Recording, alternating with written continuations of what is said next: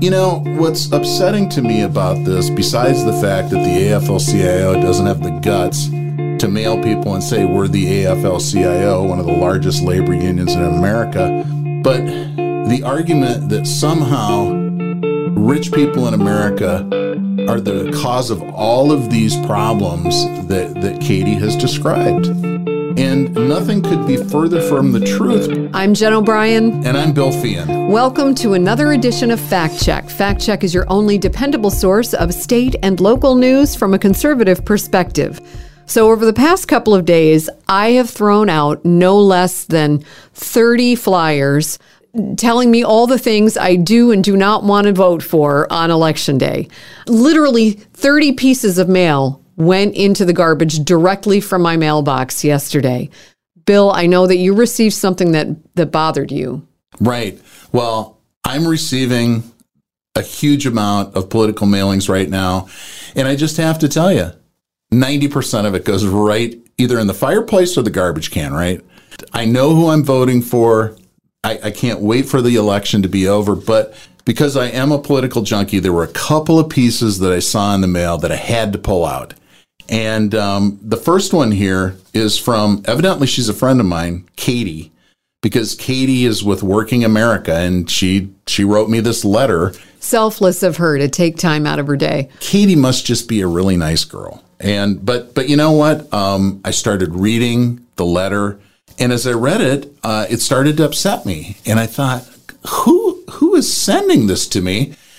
And with a little research, I found out that it's the same people that were sending the mailers out about Ron Johnson enriching himself. We did a podcast on that back in March, I think it was, of this year. Only passing legislation that helps himself and his company. He's greedy, right. And it's him and all his rich Republican friends are getting money. But yeah, it's our friends from the AFL-CIO, the largest national labor union in America. And you know what bothers me about this is they can't even come out and say we're the AFL-CIO, we're the largest labor union in America. No, they have to come in the guise of sweet little Katie, who's just struggling to try and make ends meet. And what are some of Katie's complaints in her letter? Well, she's facing rising costs, and the economy is unstable, and she's not getting pay increases. And really rich people, this is a quote, keep getting richer, and my pay has not gone up. And when she goes to the store, she can't find baby formula, and she's paying twice as much at the pump, and her rent's going to be going up 25%. And so who does sweet little Katie, who does she blame for all this? Well, her next quote is, "The rich just keep on raking in more money and living it up carefree." So the source of all of sweet little Katie's problems are rich people. You know, what's upsetting to me about this, besides the fact that the AFL-CIO doesn't have the guts to mail people and say we're the AFL-CIO, one of the largest labor unions in America, but the argument that somehow rich people in America are the cause of all of these problems that Katie has described. And nothing could be further from the truth, because the people who are responsible for all of these problems are Democrats in our national government. Mm-hmm. They have deficit spent over $4 trillion in the last 2 years. And as inflation continued to rise, they kept trying to spend more money. In fact, if not for Joe Manchin and Kyrsten Sinema, two Democrat senators, they would have spent trillions more on top of this. But the idea that somehow rich people who've succeeded in our society, are responsible for all of Katie's problems, it's a lie. When you think about the energy crisis we have now, we were well on our way to being energy independent. Yes, and there's just this state of denial right now that Joe Biden and congressional Democrats are in any way responsible for the fact that the price of fuel prices has skyrocketed. they've been using all the reserves to keep prices at like what, $3.50 maybe, somewhere in that neighborhood. Yeah, $3.90 was the last national average about a week ago. My bet is after the election, it goes up to $5 a gallon. I did a lot of research on this topic today, and I'm just going to tell you that I'll be posting some of the results of that on our Facebook page. So Fact Check WIZM with Bill Feehan. If you're on Facebook, search for our group and join the group, and you can read a lot of this content there. But there's just no question that policies in the U.S. government have been responsible for lower fuel production. And we're definitely going to be seeing higher energy costs across the board. That includes propane gas, which a lot of people are heating their homes with propane in rural Wisconsin. Just to kind of touch back on this idea in Katie's letter about the fact that rich people are somehow to blame for our problems in America, nothing could be further from the truth. The reason that people from all over the world want to come to the United States is for the economic opportunity. Why do you think so many people are flooding the border? Exactly. This is still the greatest nation on the planet. It's still the land of opportunity. You can be whatever you want. Right. And, I like the story you told in the run-up to the show, and I'd like you to share it again about your experience with the Uber driver in California. Oh, yeah. So I went out to visit my kid who lives in Sonoma, and what do you do in Sonoma? You go on wine tastings, and of course we didn't want to drive, so we ordered an Uber. And this Uber driver had this really nice Uber XL. It was the only one we could come get us to pick us up. So why not Uber XL?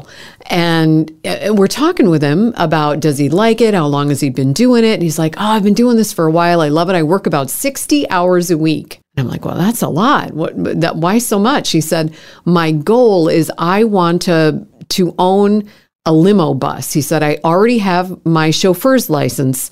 And once I have a limo bus, I can do some really spectacular wine tours and eventually have a fleet of them and employ other people. This guy, probably 30 years old at best, he's got dreams. He's got hustle. He's an entrepreneur.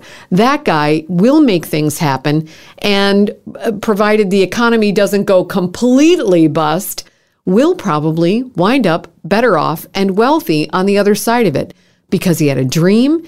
He understood his skill sets. He understood the marketplace, where he lived, and what he could do to make his dreams happen for himself and his family. Most of all, he's willing to work 60, 80 hours a week, whatever it takes, to make it a reality.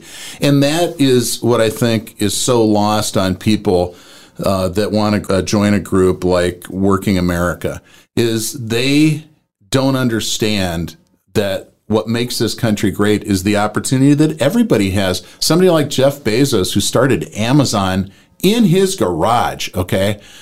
Same thing with Steve Jobs of Apple and so many other successful tech entrepreneurs. They literally started with nothing. That's what makes America great. And whoever you are, you don't have to be the next tech superstar. You don't have to be Elon Musk. Maybe you're somebody who is good with their hands and you decide to go get certified to be a welder. They were paying people $200,000 a year to be welders in the Bakken shale reserves up in North Dakota. If you're willing to work for it in this country, the sky is the limit in terms of what you can achieve. And if you're just willing to work hard and save your money, anything's possible. It's all about choices. Absolutely. But sitting back and whining about what's bad and looking at other people who have more is not the recipe to solve your problems. The recipe, the solution to solving your problems is to think about, do I have a vision for my life? Am I willing to go to school and earn a trade or go to college or whatever it might be? Am I willing to work and save the money to get a small business loan to become the owner of a company that does bus tours through wine country? And make sacrifices. I don't want to misrepresent myself on this show. I am certainly not uber wealthy. I'm driving a 2011 Honda Accord. Why? That's a personal choice so that I have the money to invest, that I have money to help my daughter pay off her student loans. It's all about choices and taking personal responsibility. I couldn't agree more. I'm sorry for Katie and the people like her who think that by turning cannibal and barbecuing all the rich people in this country and eating them, that we're somehow going to make things fair and solve all of our problems. That's not what's going to happen. If our country is going to continue to embrace this kind of thinking, which is really at its core the basis of socialism, it's the idea. And where does that work really well? Let's think about Venezuela, maybe, huh? Does that work well there? Yeah, well, the people that had dogs don't have dogs anymore, and we know why. And, the collapse of the Soviet Union, communist China. One of the great changes was when communist China began to embrace market principles. That began with Richard Nixon's famous trip to open China in the 1970s. But they have essentially embraced the idea of a market economy. In the end, the idea that we're going to penalize people through higher taxes or confiscating their wealth to make things fair is just going to result in a lower standard of living and a lot of crushed dreams for people in America. Well, thank you, Bill Feehan, for sharing that. And if you receive Katie's letter, you can feel free to put it with all the other flyers in the recycling bin. I'm Jen O'Brien. And I'm Bill Feehan. Thanks for listening to another episode of Fact Check. Fact Check is your only dependable source of state and local news from a conservative perspective. Join the conversation on our Facebook group, Fact Check Wisdom with Bill Feehan, and subscribe to this podcast wherever you listen to podcasts.